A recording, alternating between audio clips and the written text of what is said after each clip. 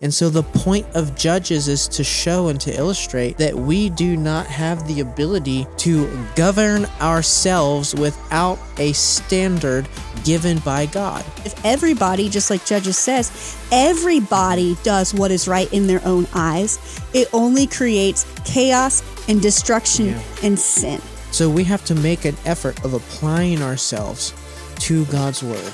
Everything in the Bible applies to us today. The question is not, does this apply? It's how does this apply? Yes, yeah. And because it's completed in Christ, instead of withdrawing from the world, we're commissioned to go into the world.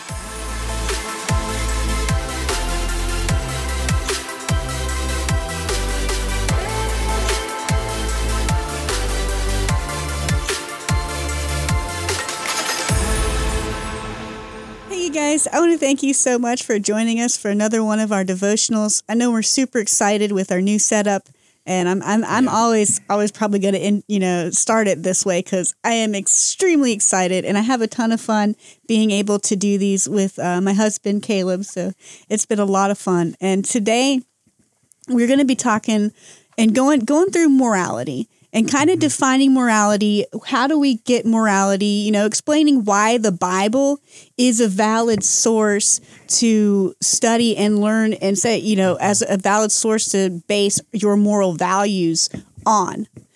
Because there's a lot of things out in society, a lot of opinions, stuff that's being pushed through education, through culture, just culture itself and other things where people, they struggle with finding a basis for defining morality or defining, what is right and what is wrong. And that's basically what we want to talk about is what is right and wrong. And in some ways, it's kind of crazy that needs to be talked about. But as you'll see in a little bit here, culture, especially the culture today, is really everything is your own truth. Whatever's true to you. There's no flat line truth. There's no 100% truth. Truth is subjective. And that's not true. Even by their own argument, that's not true. You can just beat them with there. It's impossible to have where truth is objective or to say like, well, whatever I believe is right. But if you believe something that's total opposite of what I believe, you're still right too. It doesn't matter. But it doesn't work. That's even how culture portrays that in concept. But in practice, it's if you don't believe what I believe, then you're canceled. You're not allowed to do anything. You shouldn't have any rights. You shouldn't exist. You're not a human. It's ridiculous. It's like and we'll see that when we go through the passages that we're going to be going through today starts in Judges, and you see that the overarching story of Judges is just that Joshua led the people of God into the promised land, and then over time you'll see this theme verse here, which we can jump into, and it's in Judges 17:6, and also at the end of Judges. I don't know if you have that one or not, but it's this, it repeats itself. The last verse of Judges, but Judges 17:6 says, "In those days, there was no king in Israel, and every one did what was right in his own eyes." And this is exactly what people try. This is what you get when you reject the truth of the Word of God, is everyone begins to do what is right in their own eyes. There's no standard for morality. And so what you see patterned in Judges is after Joshua takes the children of Israel into the promised land and they begin to take the land, they didn't fully drive out the Canaanites. And because they didn't fully drive out the Canaanites, they started intermingling with some of the Canaanites, and they started taking on some of their practices, worshiping some of their gods.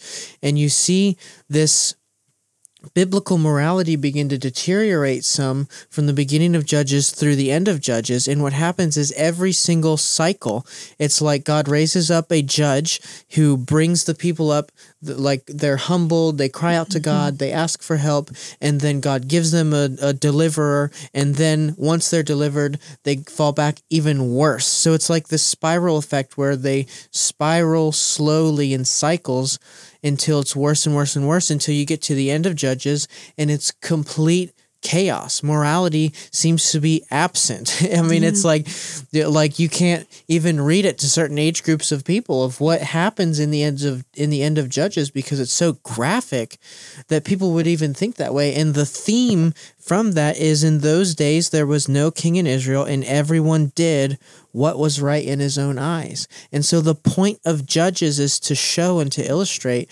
that we do not have the ability as mankind to govern ourselves without a standard given by God. We do not have the ability. And we do not have the ability in and of ourselves to define what is right and what is wrong, because depending on who you talk to, what they think is right could be something that somebody else is like suffering from, because and that's something that we can do as humans, is we can logically try to basically make anything okay to do between like how we think about it or how we feel. Like, well, I just feel like I should be able to do this. Like, I just feel like I should go into any store I want to and take anything off the shelves because they're just charged too much money and they shouldn't charge this much money. So I'm just going to steal from them because that's what I think is right. It gets into this like victim, like when it comes specifically to that, the way people justify stealing, you can see it's crazy. It's like, well,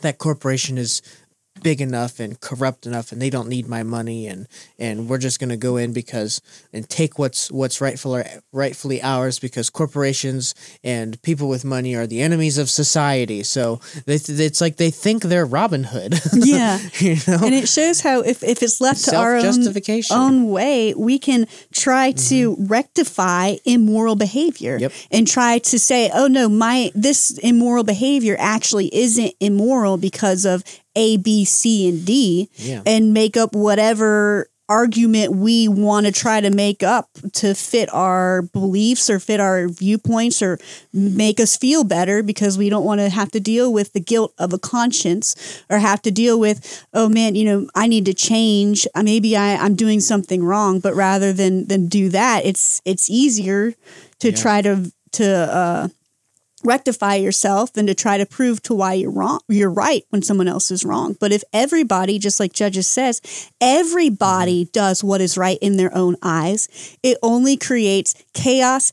and destruction and sin. And society deteriorates and erodes. And so you can see the mercy and grace of God even in that society, that his covenant with his people, that he maintained covenant with them. They broke it over and over and over and over and over again, and he kept reaching out and reaching out and reaching out and reaching out.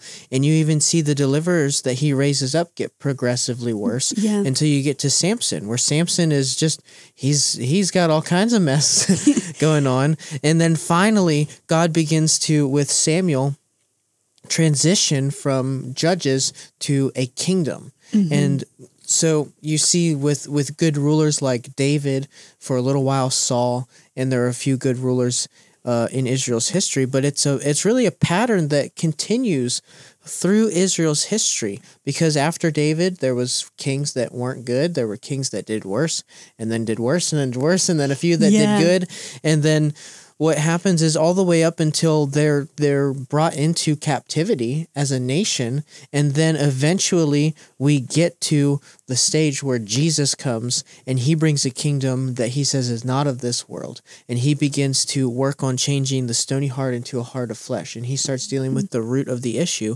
that now we have not just a king of Israel, but we have the King of Kings and the Lord of Lords, who should be the one who calls the shots for our lives, who leads our lives. He's Lord of our life. We are his.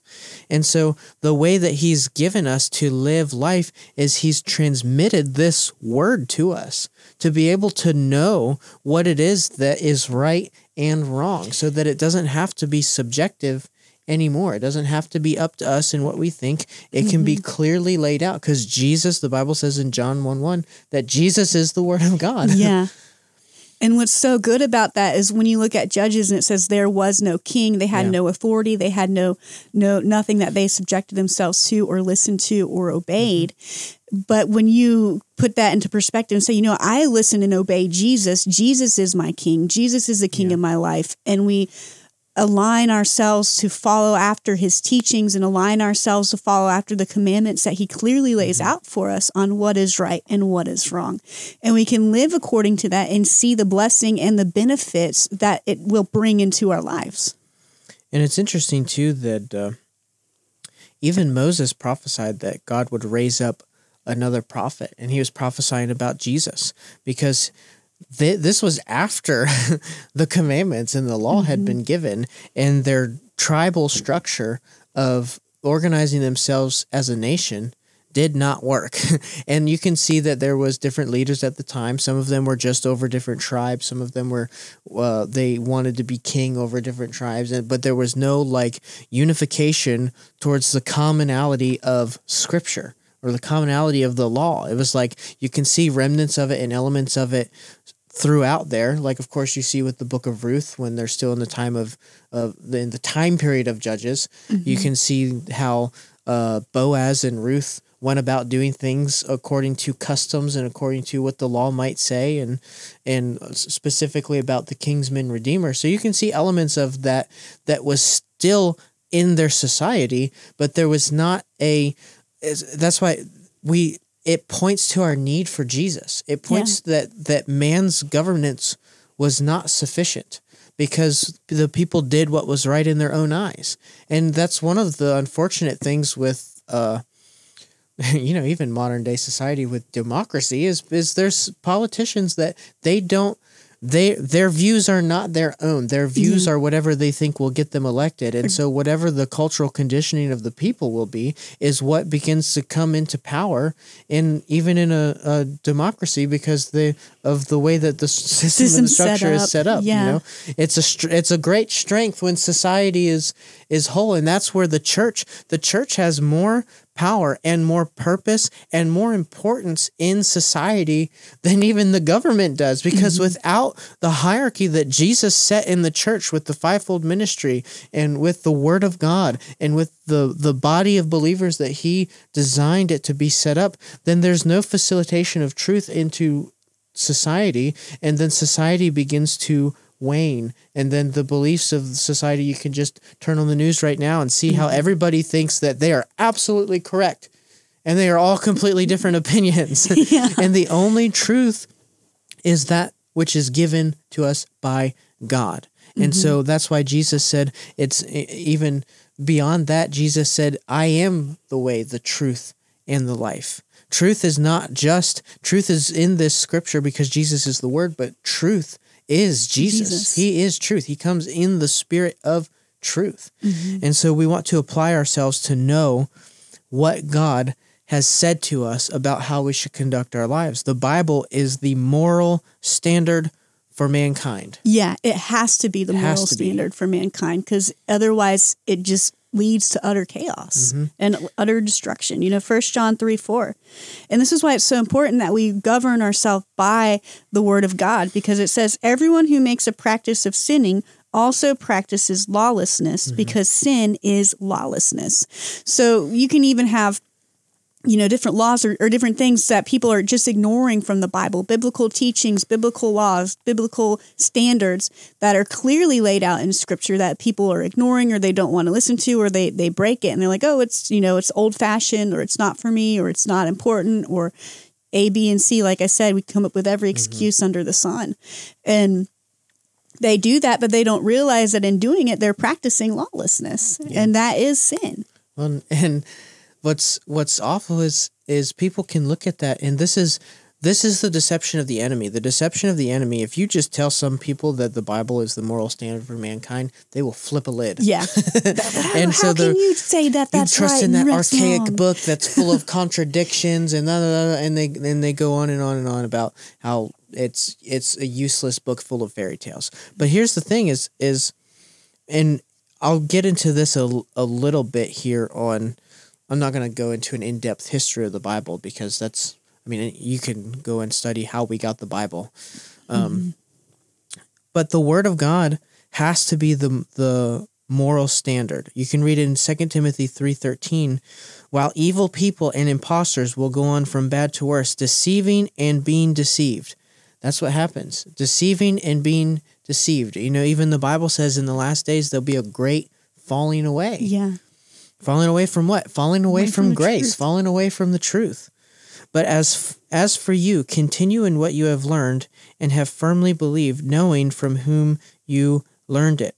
And then he says in Titus 3:3, for we ourselves were once foolish, disobedient, led astray, slaves to various passions and pleasures, passing our days in malice and envy, hated by others and hating one another. But then the goodness and loving kindness of God our Savior appeared. He saved us, not because of works done by us in righteousness, but according to his own mercy, by the washing of regeneration and renewal of the Holy Spirit, whom he poured out on us richly through Jesus Christ our Savior. Mm-hmm. That's so good. This whole chapter is so good. But that's one of the things that we see. And this is why the Bible also tells us if we see someone caught in sin, like you want to, those who are spiritual, restore that brother. But take heed, lest you yourself be tempted and led astray into that same thing. Yeah. Even Paul said that he beats his body and brings it under subjection, lest after preaching to others, he himself should be disqualified. So we have to make an effort of applying ourselves to God's word. Mm-hmm. We have to let God's word. I don't understand why some people who are even Christians, how many Christians who have never even read through the Bible one time? Yeah. One time. It's not even hard to read through the Bible. If you spend 15 minutes a day reading the Bible, you'll read through the whole Bible in 1 year. Mm-hmm. If your reading speed is a little bit higher, I can read through the Bible, and I've read through the Bible before. I don't do this necessarily all the time because sometimes it can be a lot of reading, but with 30 to 45 minutes a day, you can read through the Bible 4 times a year. Mm-hmm. And so we need to apply ourselves to the Word of God. And the secular debates about truth and about the Word of God, we'll get into some of that here in just a minute, but and that's so important, that we read, because as Christians, if you don't read the Bible, if you don't keep it mm-hmm. before you, then it's easy to get deceived. Then it's easy to make excuses for lawlessness. It's easy to try to reason why certain things might be okay, or reason out why I can live this way, or why I can watch these shows, or why I can listen to this music, because God's grace covers everything, right?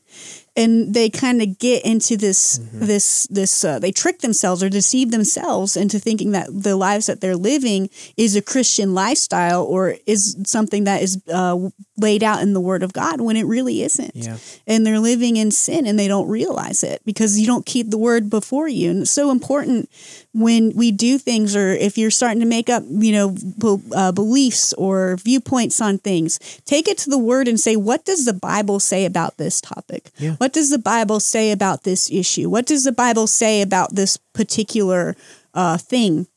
Because I'm pretty sure you'll probably find it in there. And you need to do that with everything you believe. Every Christian should have a chapter and verse for what you believe. Yeah, like why you believe what you believe. Let me rephrase that.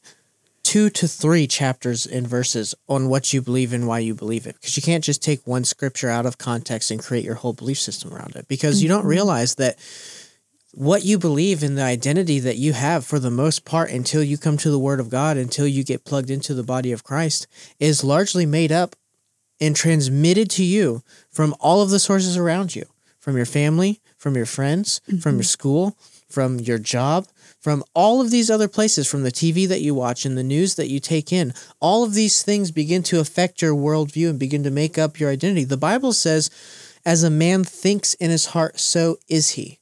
Which means the way that you think about yourself is how you are. It's how you will be. Yeah. You are that's why when you start talking about some of these things like this, especially with identity, it can be very hard for people when they're faced like head on with a scripture that contradicts completely something that they had believed to be true, because they have to let go of that part of themselves that has developed identity mm-hmm. out of that subsequent truth. Yeah. But if you really look at, that's why I don't understand, if you look at the scripture and the history of the Bible, like modern society exists because of the Bible.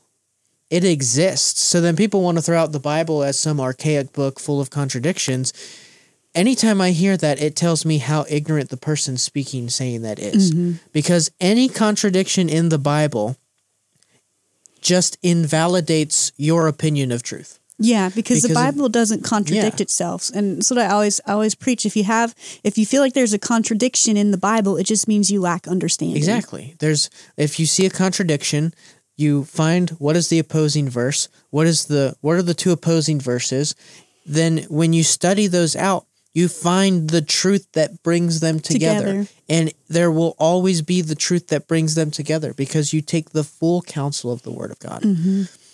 So, and there's even a great documentary out there. I don't know if it's on YouTube or not. It was like Logos and Literacy or something like that basically went through the history of the Bible and the people of Israel and how modern society was created out of like the Exodus event that happened, that God brought the children of Israel out of Egypt, was not only powerful enough to establish them as a nation, but he gave them the word. He gave them a law. He gave them literacy. Yeah. And in having the word of God, that deliverance not only created Israel, but it created so many structures that are even around in modern society today even of how governance is done. Our main judicial branch, some of the rules and regulations that you find within just how they handle the courtroom legislation came from biblical truths and came from biblical principles that was laid out within Leviticus on like how to handle this case, how to handle this case. If something happens here, this is who's guilty, this is who's innocent, this is how you decide these things. And they took those basic teachings from Leviticus and applied it to our current day judicial system. And, whether people want to acknowledge it or not, that's the truth. That's the foundation. And for so long, we even had the 10 Commandments outside the front of the courtroom before you had protesters and whatever. That's just offensive. Take it down. But it still doesn't make it any less relevant to today. It doesn't make it any less important. You're like, well, I don't want to acknowledge the 10 Commandments. So it's like, okay, so you like committing adultery, you like stealing, you like envying other people's stuff, you want to promote murder. Like that's basically what they're saying. If you state that as like a statement, and it's like, well, where are you getting your moral viewpoints from? And that's even just from a secular sociological viewpoint to look at how the Bible has impacted society. If you look at, we haven't even gotten into like the spiritual impact of the Bible in society. This is just the absolute facts. of history right now. But, and I don't know if you have anything else you wanted to add before we get into a little bit of why we can trust the Bible and what the Bible proclaims about itself to be true. No, I think that's good because the other stuff I wanted to talk about was just like laying out like the scripturally what's right, what's wrong, and where we can get that from. So go for it. The first thing that we need to know about the Bible, why can we trust the Bible? Why do we want to put our trust in the Bible? What will the Bible do for us? 2 Timothy 3:16 says that all scripture is breathed out by God and profitable for teaching, for reproof, for correction, and for training in righteousness, that the man of God may be complete, equipped for every good work. So do you want to be complete? Do you want to be whole? Do you want to be equipped for every good work? Then the Word of God and applying yourself to the Word of God will make that possible. That's just a personal benefit. But then that goes on to show you all Scripture is breathed out by God. The same way that God breathed into the nostrils of man and man became a living being, God spoke and breathed the life of his word. That's why we believe that God's word is inspired. It is the inspired word of God, the God-breathed word, meaning every word, every sentence, everything that's included in Scripture has a purpose. It's not there by accident. It's breathed by God. The Bible, if you look in 2 Peter 1:21, the way that God did that was, for no prophecy was ever produced by the will of man, but men spoke from God as they were carried along by the Holy Spirit. As they were carried along by the Holy Spirit. So, God brought us the Bible through the writings of 40 different authors over the span of 1,500 years. 40 different authors. You think of 40 different authors in different time periods, in different cultures. Some of them were in captivity. Some of them were before the law. Some of them were after the law in the judges. Some of them were in the times of the kings. You think of all of these different time periods that people wrote, inspired by God, and they all connect. The Bible really is the world's first hyperlinked document. It's amazing if you sit down and think about that, how everything connects in the Bible, and it all builds one parallel story, all builds upon itself. You can find things referenced, and nothing's out of place or out of line. It all fits with itself, which is just amazing to think about, especially as Caleb mentioned, you've got different authors over different time periods, over different cultures, in different settings, and all of them at different times created through time itself with all these writings created a cohesive story, a cohesive teaching that applies to us today. Mm-hmm. So, and one thing that's important to understand now is thank God we're starting to see a little bit of a resurgence of interest, even secular interest in the Bible. I see that with some different podcasts that I've watched and some different things that you hear online of some people who are getting value from biblical truths, and they might not even be Christian. Yeah. But what's important here though is the foundation of accepting and believing the Bible is understanding that it is inspired by God. It is God breathed. It's universal truth. It's not subjective. It's not not up for interpretation. It's clear. You study to find out what it means, but. So I want to read this to you. Is instead of submitting to the scripture as universal truth, if you don't believe the Bible as inspired truth, instead of submitting to the scripture as universal truth, individuals force the scripture to submit to their preconceived notions of God and humanity. If you don't believe that scripture is the inspired word of God, if you believe it's a book of fairy tales, if you believe it's a book of men seeking for truth, and if you believe it's the summoned consciousness of a society in their attempt to reach for truth, even if it's that, because I've seen that be a popular viewpoint now too, is if you just believe that the word of God is just the sum total of humanity's effort to reach for truth and goodness transmitted through stories, well then the problem with that viewpoint eventually comes down to the fact that if that were true, we would only be getting truth from the sum total of stories of those who could never attain it themselves. Yeah. But we have truth. We have the truth of the Word of God. We have the inspired Word of God. It's profitable for reproof, for correction, for doctrine. It was transmitted through men by the Holy Spirit. You can see the history of the Bible, how we came to the 66 books, God's hand. Through that, you can see even Jesus putting his seal on the canon of Old Testament Scripture, where he speaks about the blood of Zacharias, or the blood of Abel to the blood of Zacharias, like placing his seal of approval on the 37 books of the Old Testament. You can see even in Paul and Peter's writings alluding to referencing each other in the sense that they were beginning to take what they had already in the first century of Christianity as inspired words of God, as the scripture, as the Bible. And so we need to understand how important the word of God is, that it's not just something that 500 years after the apostles were around that all of a sudden we started putting this thing together. It's been it's been there long before that.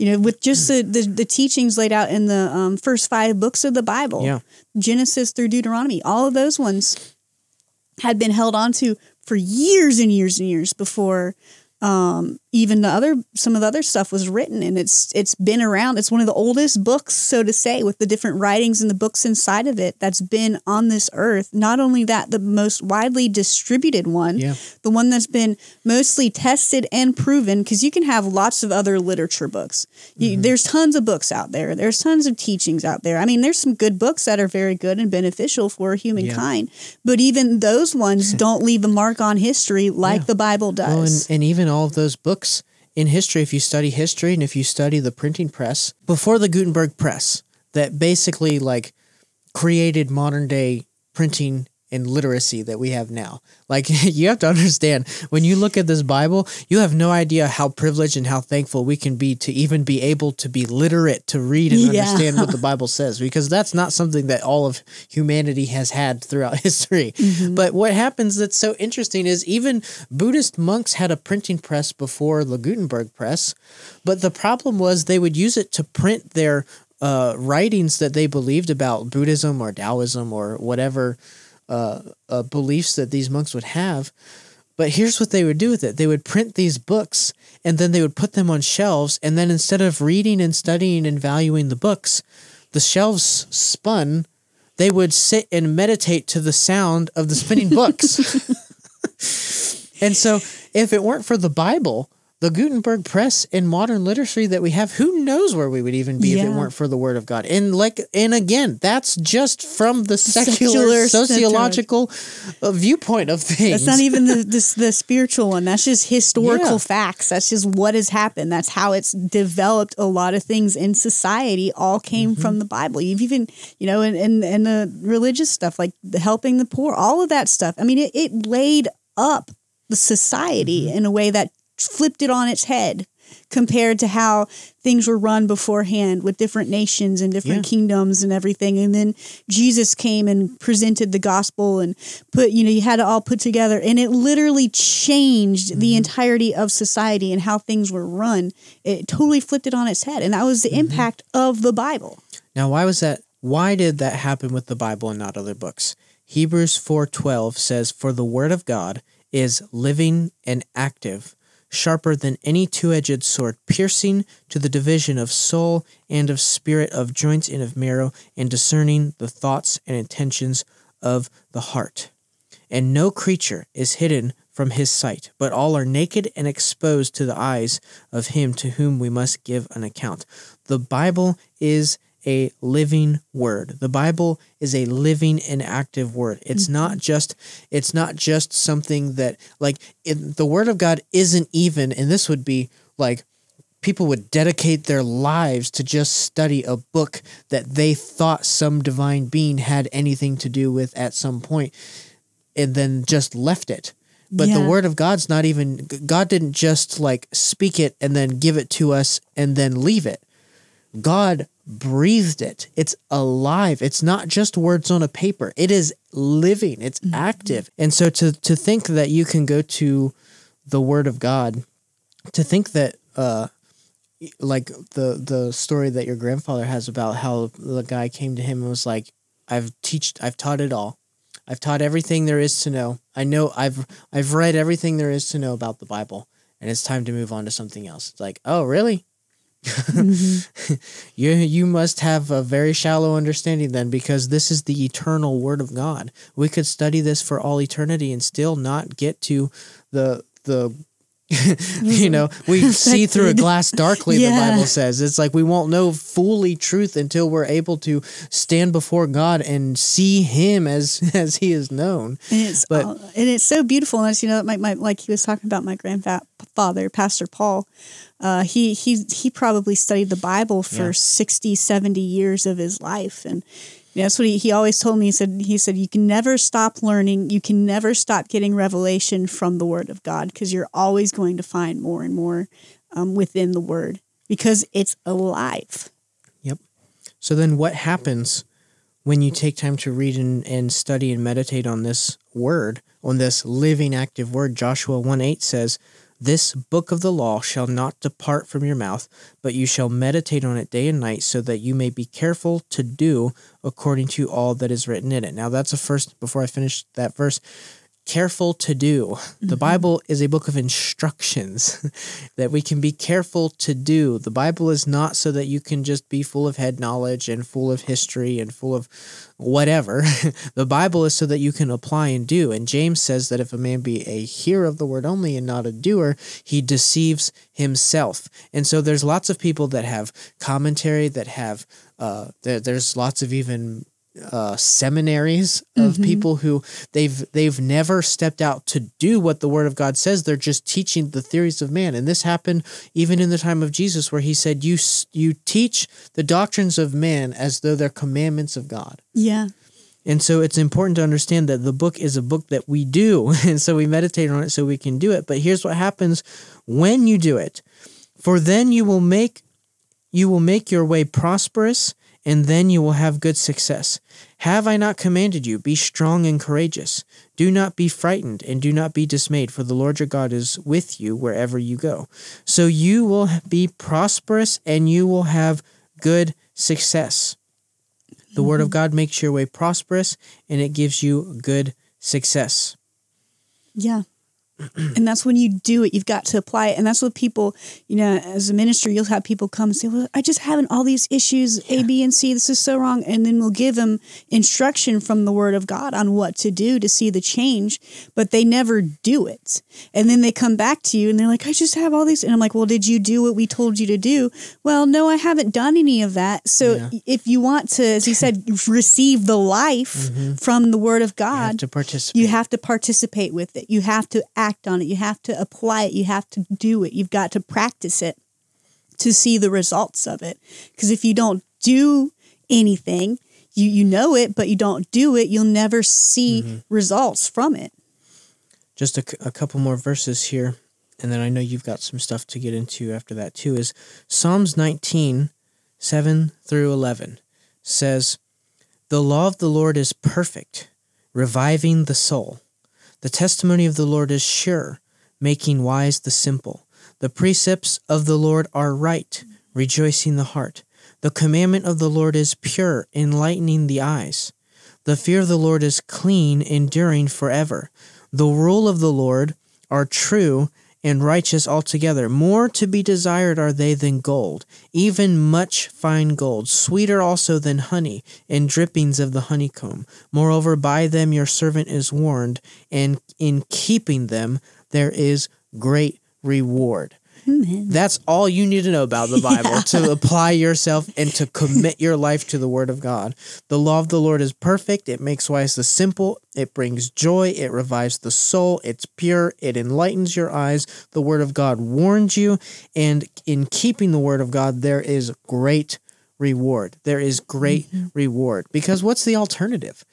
What's the alternative? The alternative that people think that they want is a life that is not bound by anything so that they can just go and do whatever they want.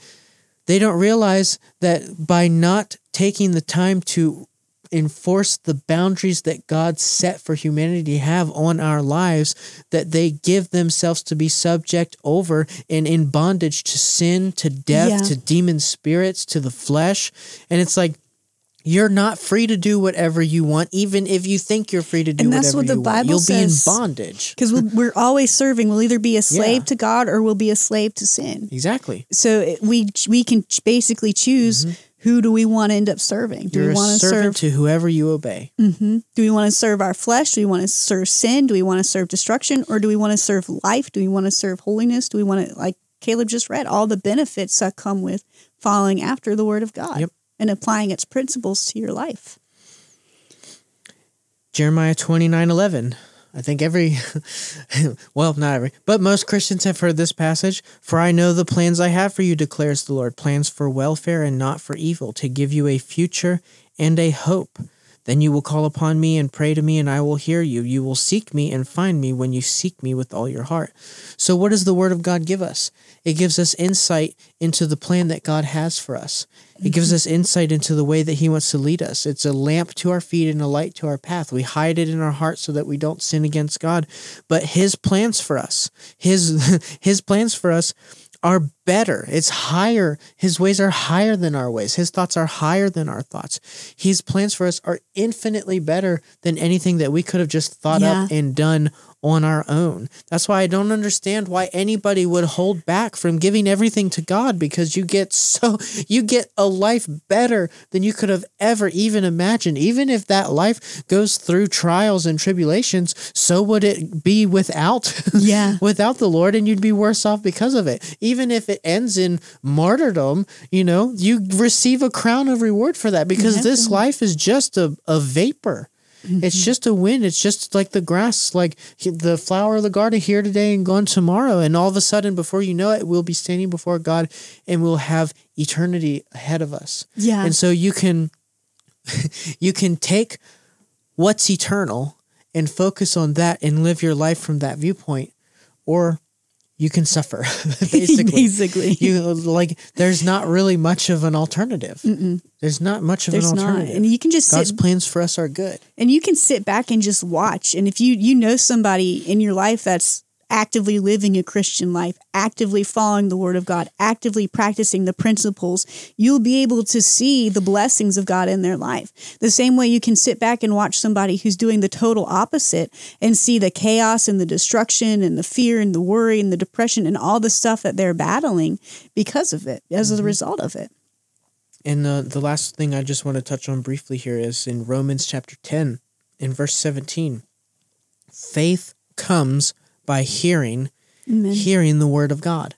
And so not only the living Word of God produces faith on the inside of us. Faith is the substance of things hoped for, the evidence of things not seen.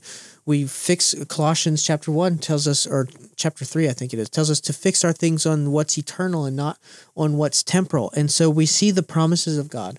We see the supernatural power of God. We see the things that God has laid out for us. We see the things that Jesus has paid the price for. We see that by his stripes we are healed. We see that through that Christ became poor so that through his poverty we might become rich. We see that the chastisement of our peace was upon him so that his peace can now guard our hearts and minds in Christ Jesus. We see that the promise of the Father was to pour out his Spirit on all mankind and on all flesh so that the sons and daughters would prophesy. And we see that fulfilled in Acts chapter 2 when people were baptized in the Holy Spirit with the speaking of other tongues, which was an utterance by the Holy Ghost, which opens you up and leads you into the living a supernatural, power-filled life with the anointing of God functioning and flowing through you through the 12 gifts of the Spirit. You can see that through the Word of God and through the Spirit of God that God establishes his church. He establishes his kingdom on the earth by giving the fivefold ministry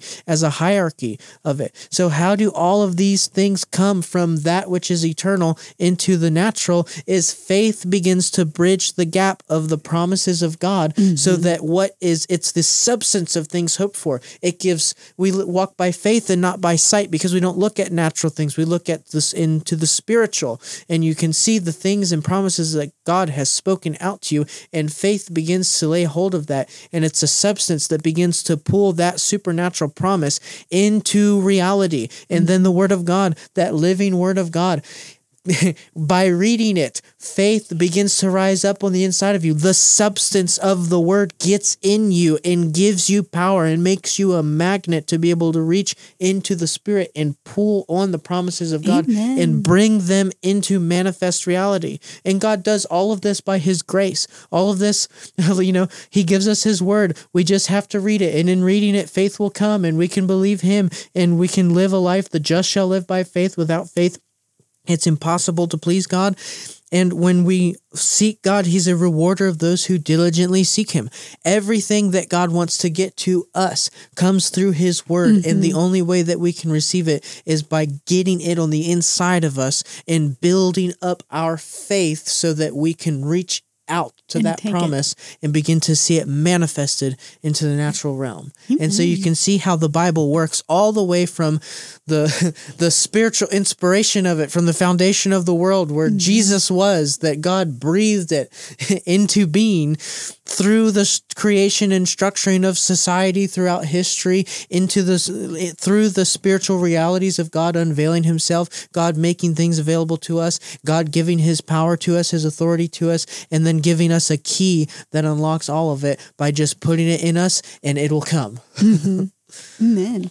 So it is. It's the guidebook to life. It's a guidebook on, morality or what's right and wrong. But not only that, but it's a guidebook on how to prosper, how to walk victorious, and how to receive the blessings of God in our life through faith. And that's so important. And, so I want to kind of, did you finish up with yours? That's all my notes. Okay, because I want to kind of hit on another thing, because we talked about why mankind cannot explain what's right and wrong. And we explained why the Bible can and the importance of the Bible. And now I want to kind of hit on what the Bible says about what's right and what's wrong. Like what is good and what's not good. How do we define morality based on the Bible? And God makes it super easy. And this is where I want to kind of hit on things, because people will start hearing, you go in and start listing about, well, the Bible says not to do this. The Bible says to do this. The Bible says not to do that. And the first thing I always hear is, well, people say, well, what about the grace of God? We can live how we want to because God's grace covers everything.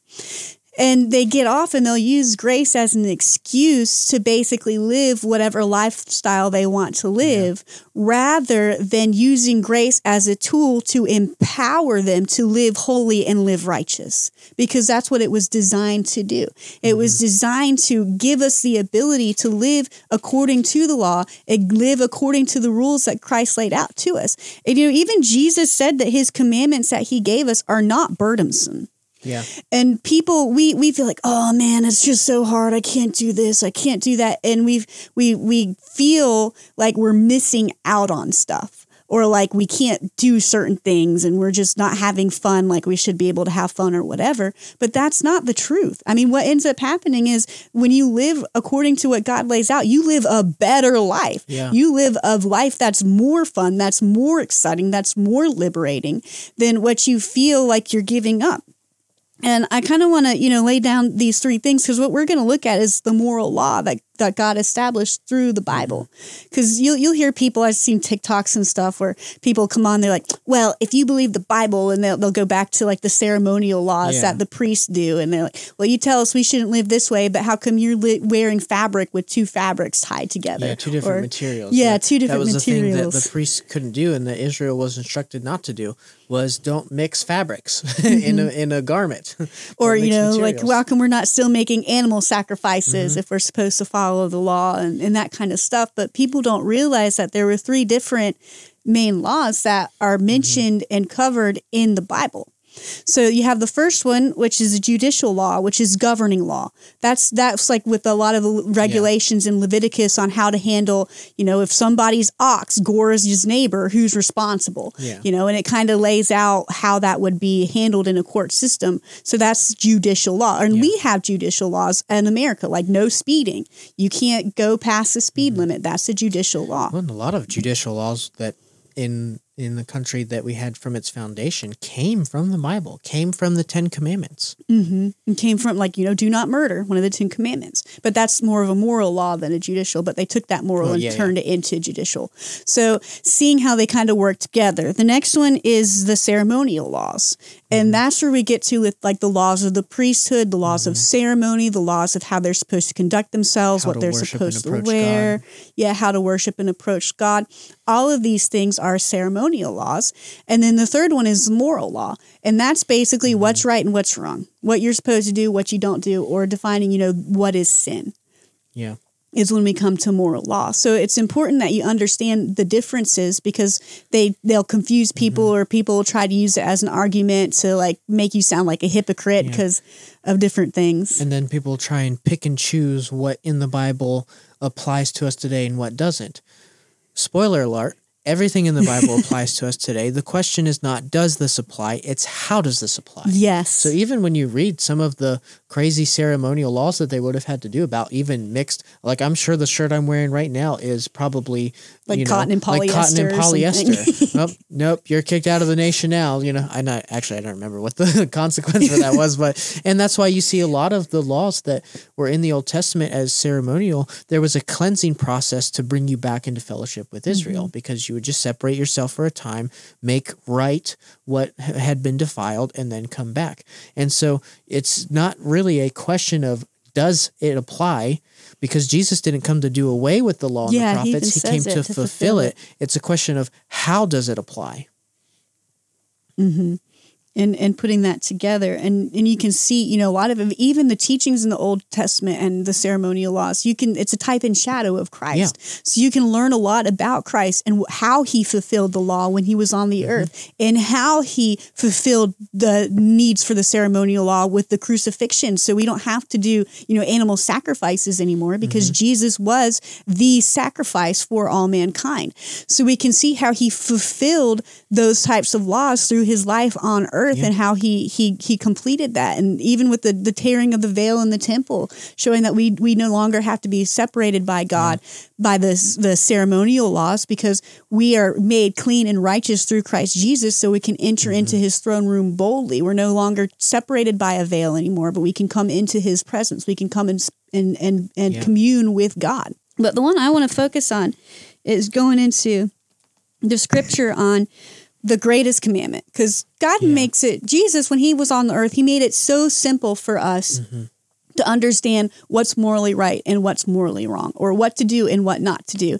And he lays out what to do, he lays out why we should do it, and then he lays out not to do and why we shouldn't do it, because it leads to death and destruction. So I'm going to start with, the greatest commandment. And it says in Matthew 22:36, it says, "A teacher, which is the greatest commandment in the law? And he said to him, you shall love the Lord your God with all your heart, with all your soul, and with all your mind. This is the great and first commandment, and second is like it. You shall love your neighbor as yourself. And on these two commandments depends all the law of the prophets." Yeah. So we can see that with these two commandments, these things, if we can just do that, love God with all our heart, with all our mind, with all our soul. And if we can learn to love our neighbor as ourself, or, the golden rule, do unto others as you would have them do unto you, then you can fulfill the entirety of the law. Yeah, so that's why he says it's not burdensome. Because when you understand that and you get that right and get that in order, instead of loving myself more than I love God and loving myself more than I love my neighbor, it's I love them equally and I love God even more above all of that, then everything else will naturally fall into alignment. And that's why it says in Romans chapter 13 and verse 10, "Love worketh no ill to his neighbor. Therefore love is the fulfilling of the law." Love is the fulfilling of the law. And then when it comes to some of the other things, especially the big thing is dietary. There were lots of things that Israel could and couldn't eat. We call this kosher.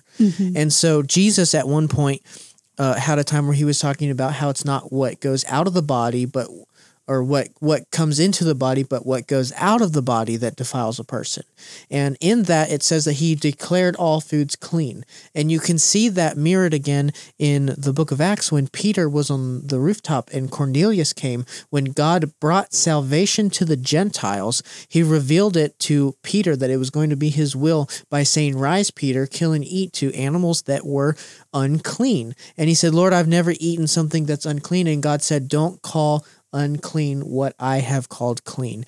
And this is so powerful because this is the beginning that Israel goes from being a secluded, segregated nation that tries to keep out outsiders to fulfilling the Great Commission of go into all the world and preach the gospel. And this is the important difference of so many of the, I don't want to say obscure, but, I don't know what else to describe the mixing of fabrics, is these laws were like designed to keep Israel away from the surrounding nations, the surrounding communities, and their practices and their religions. It was designed to keep them separate so they could be holy and so that the Lord could find someone like Mary to then breathe his spirit upon and conceive Christ, who would then come and bridge the gap and pay the final price so that he fulfills the sacrifices, so that we don't have to come and sacrifice every year and pay a sin offering or an atonement offering. We are cleansed by the blood of Jesus Christ. And because of that,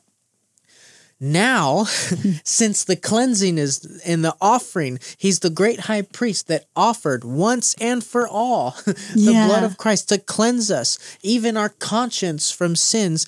Now the commission is not be separate from every single one around you. Don't have anything to do with them. Don't intermingle with them. Don't intermarry with them. To now go into all the world and preach the gospel. Now there's still the, come out from among them and be separate and be holy as I am, as not as like live like the world. Holy, not live like the world. He gives us a way to live, but it's not living separate from the world in a sense of being detached socially. It's living separate from the world in our moral standards of bringing the world into this promise and blessing that God has for them, into the ark that Noah had, that God created for us through Jesus Christ to save them from judgment. So you see a transitioning in the dispensations of, and I'm not going to get into the whole thing with dispensationalism right now, but you can see the way that God interacts with people. Our positioning with God as humankind changes because all of a sudden what had to be done in only temporary means time and time again through Old Testament sacrifices is now completed in Christ. And because it's completed in Christ, instead of withdrawing from the world, we're commissioned to go into the world. And so all of the laws that were there to keep Israel from going into the world, now Jesus comes and he says, I've made all food clean. And they even specifically give what the Gentiles should concern themselves in Acts chapter 15, gives them a list of things that goes along with the greatest commandment, which is simple, which is just no adultery, no idolatry.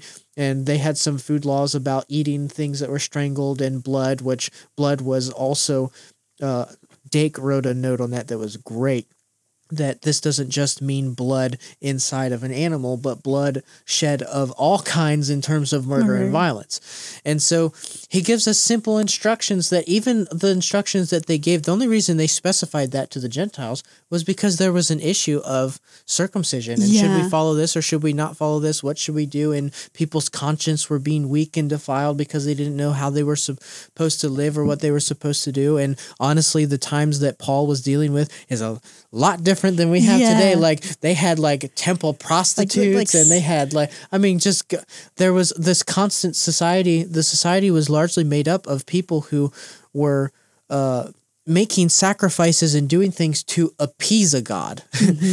Temple prostitutes and sin and sacrifices to appease a god.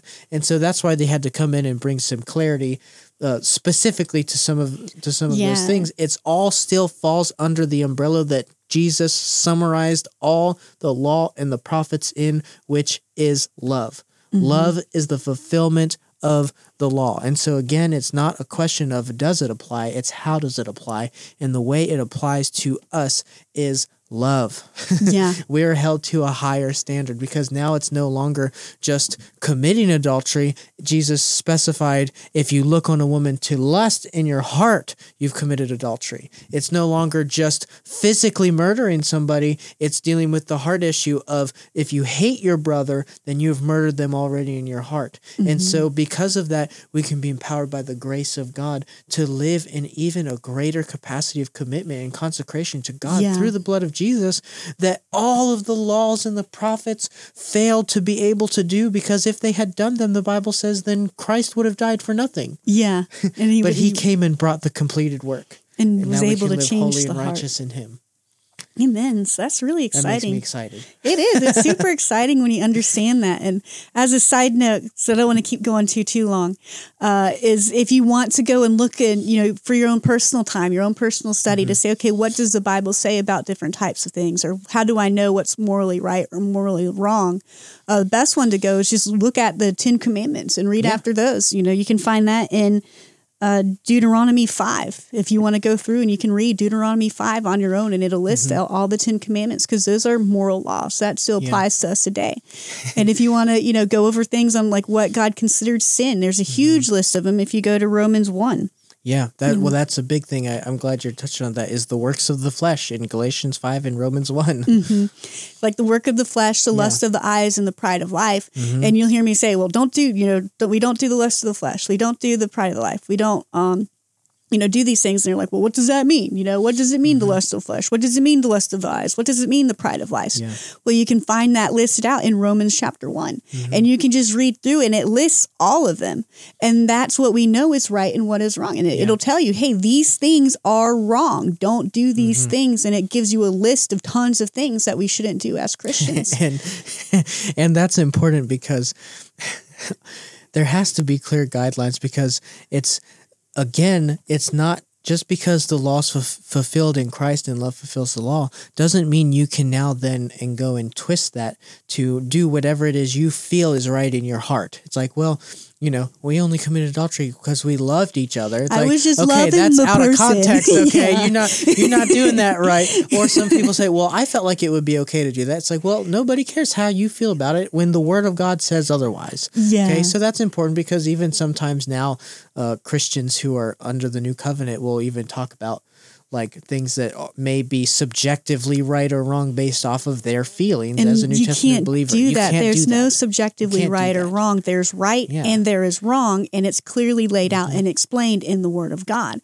And it's important that we read and know these things so that when people come and try to make their lofty arguments on like, well, love is love. So if you, like Caleb, his example of someone committing adultery, Yeah. He's like, well, I love this person, so I'm obeying the law. Like, That's no, not no, fulfilling you're the law, not. okay? Or the same thing where you hear a lot in And the that's home. really not even love. Actually, It's that's lust. Yeah, because you're doing something outside. And you see the same thing with the Yeah. homosexual community. Well, love is love, so you shouldn't have an issue with me loving somebody. That's you're supposed to love people.